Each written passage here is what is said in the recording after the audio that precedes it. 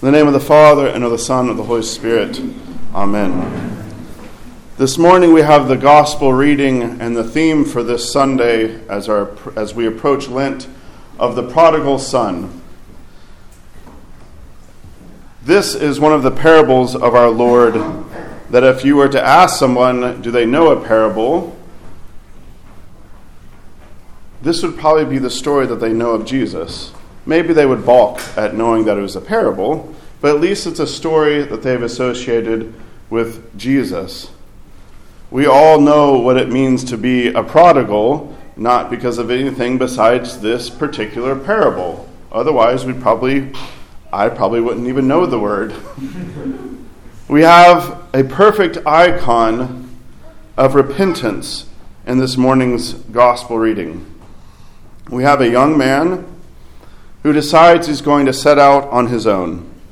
So he tells his father, "Give me everything of the inheritance that belongs to me." So he divides them and he gives them to him. And what does the younger son go and do? I'll ask the children on this. What did the younger son go and do once he got half of the estate? Yes. He went to a faraway country and sold everything. Anything else? Yes. He spent all his money. Did he invest in real estate? I hear that's a good idea. What did he do with all of his money? He spent it all.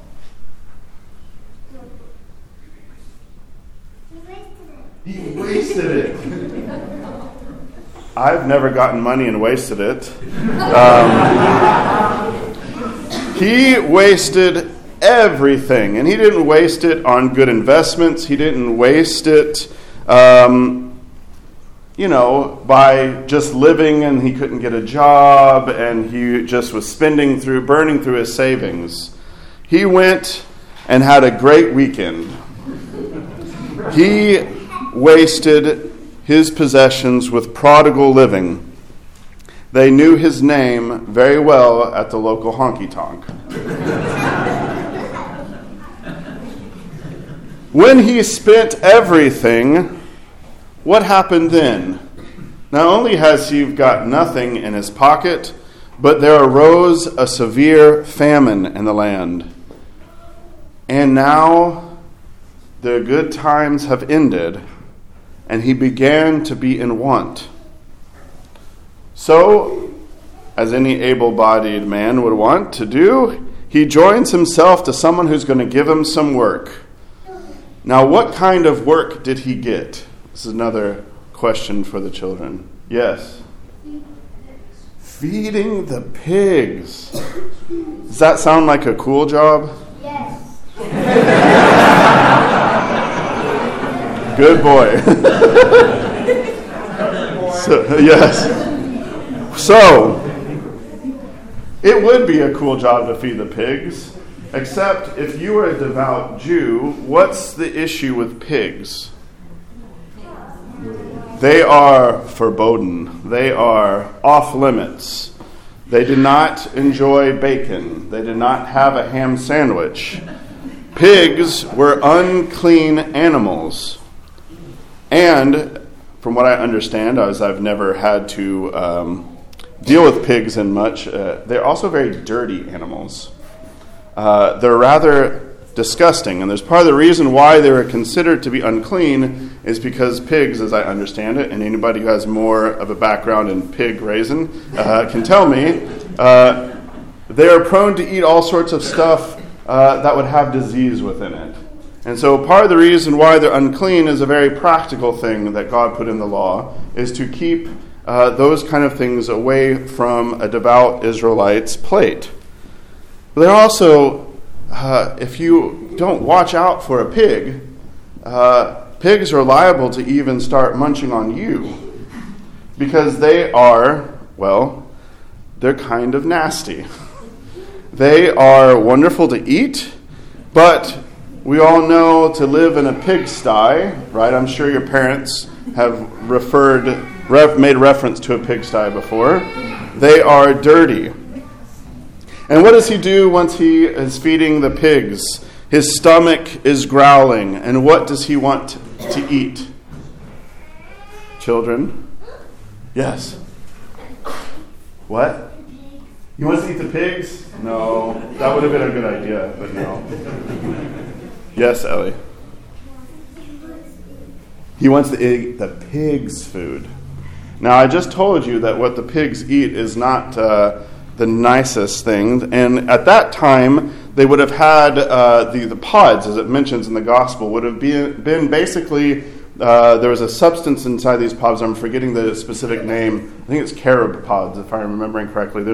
Of course, you say something like this and there's scholarly debate, but I'm going to go with the carob pod, because there's something pod-like that the pigs ate at this time that was used to fatten them up. And it was considered to be poor man's flour. If you got the substance out of this pod, you could make not so great bread, but something that you could survive on. So we can all agree that the young man is at the absolute bottom. There is nowhere else for him to go. And then he came to himself.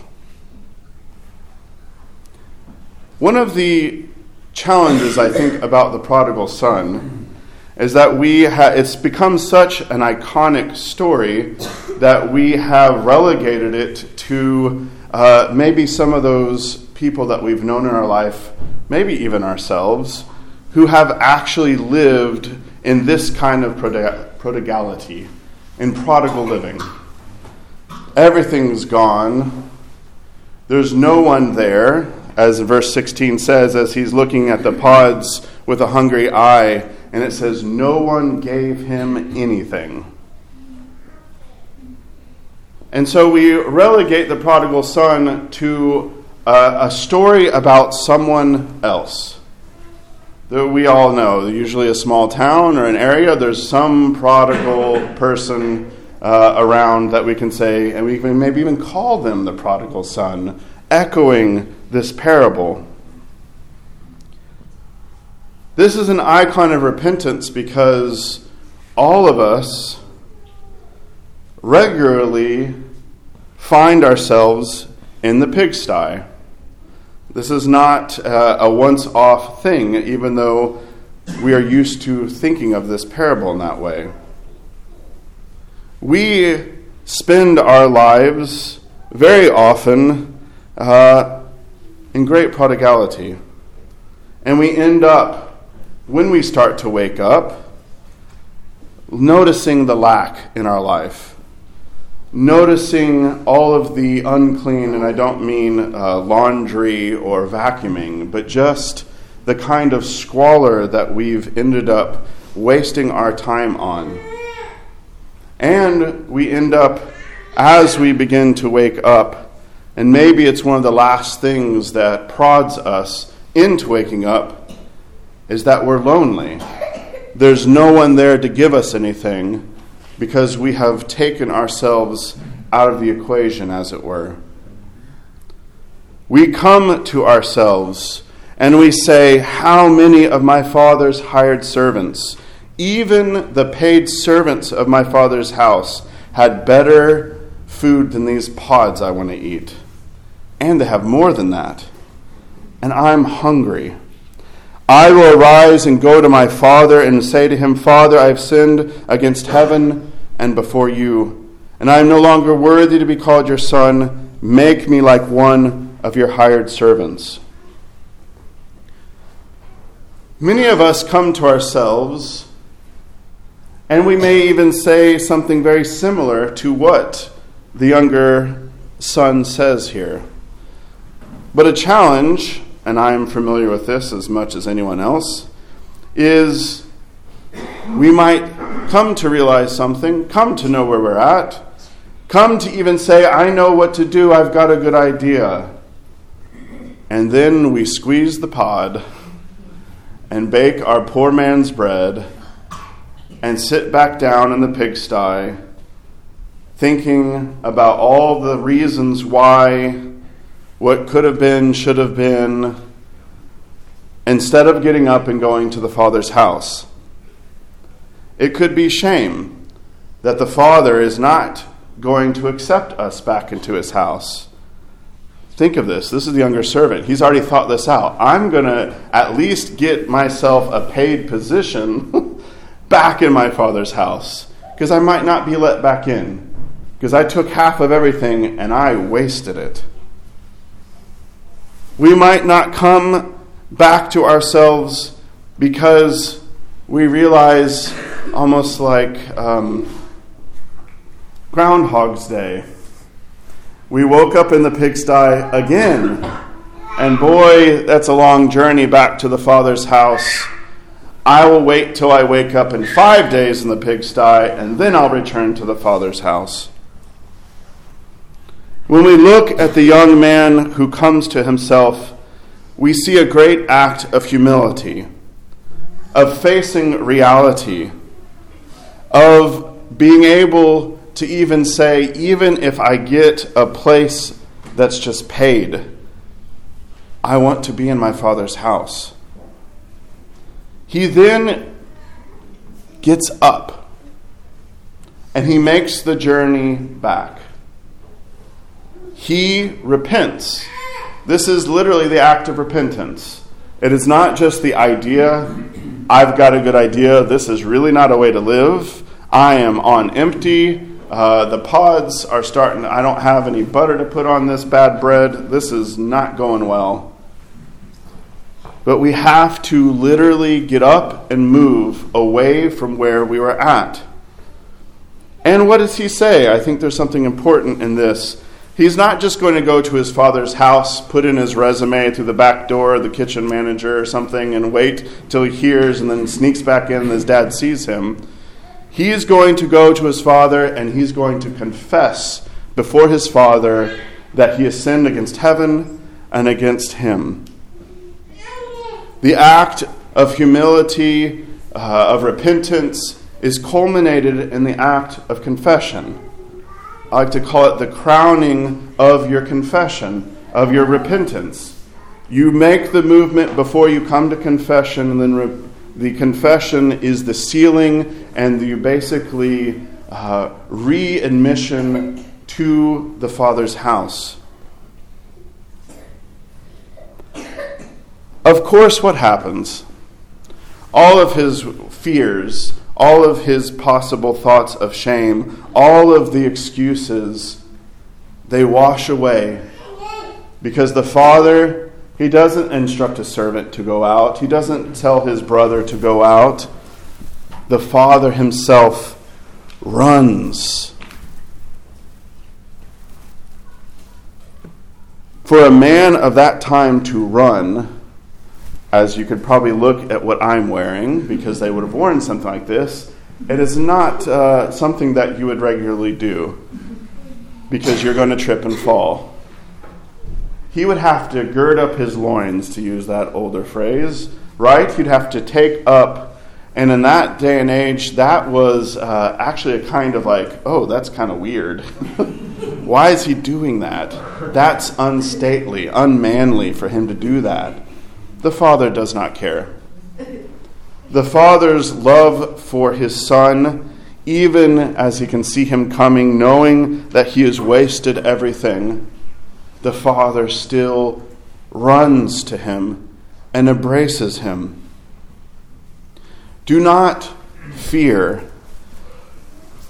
Do not let fear or shame overcome you so much that you do not come back to the Father's house. Know and think of the prodigal son, but think of the love of God, that no matter where you are at, he is going to run to you. He is going to find you, and he is going to embrace you. He's going to put the best robe. He's going to get a ring, and he's going to put it on your finger and put new sandals on your feet. And the fatted calf, the sacrifice, the food that he will feed us, is laid out before us.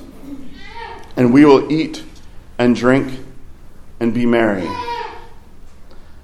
I would be remiss to not mention the older son.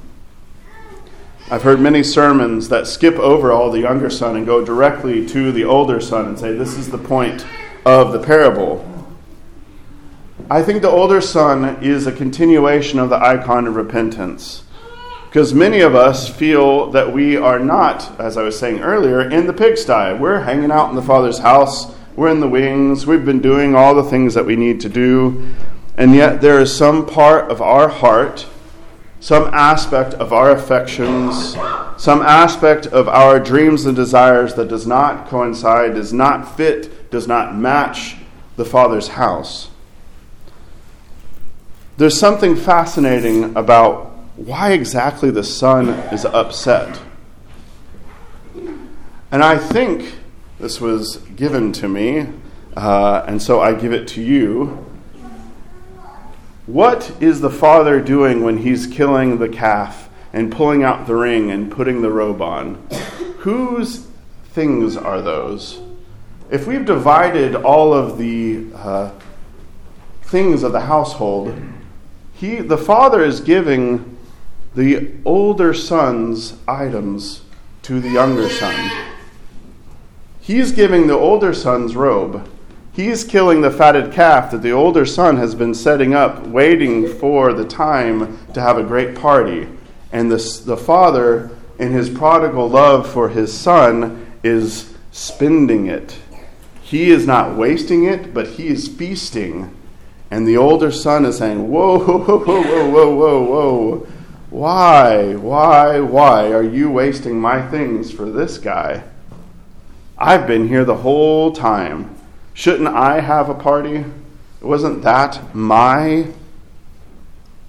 food? Wasn't that my robe? I think we see in the icon of the older son a need for repentance that is a prodigal expenditure for the other, for our brother, for our sister, those no matter where they're at, that the Father will spend everything for them, and He already has. And so you and I are to expend ourselves for each other. As we enter into this Lenten time, this icon of repentance, the younger son who wastes everything in prodigal living, we can see ourselves in him. We can awake ourselves, and we encourage ourselves, especially in the first week of Lent, to arise, O my soul, wake, shake off the slumber, and get back to the Father's house. But we also need to think of the older son and his Scrooge-like nature, that he didn't waste anything, but he's also not willing to waste anything for the sake of love, for the sake of the brother or sister in need. May God embrace us as we turn to Him in repentance, for He has set before us this morning the fatted calf for us to feast upon and to be merry. Glory to Jesus Christ.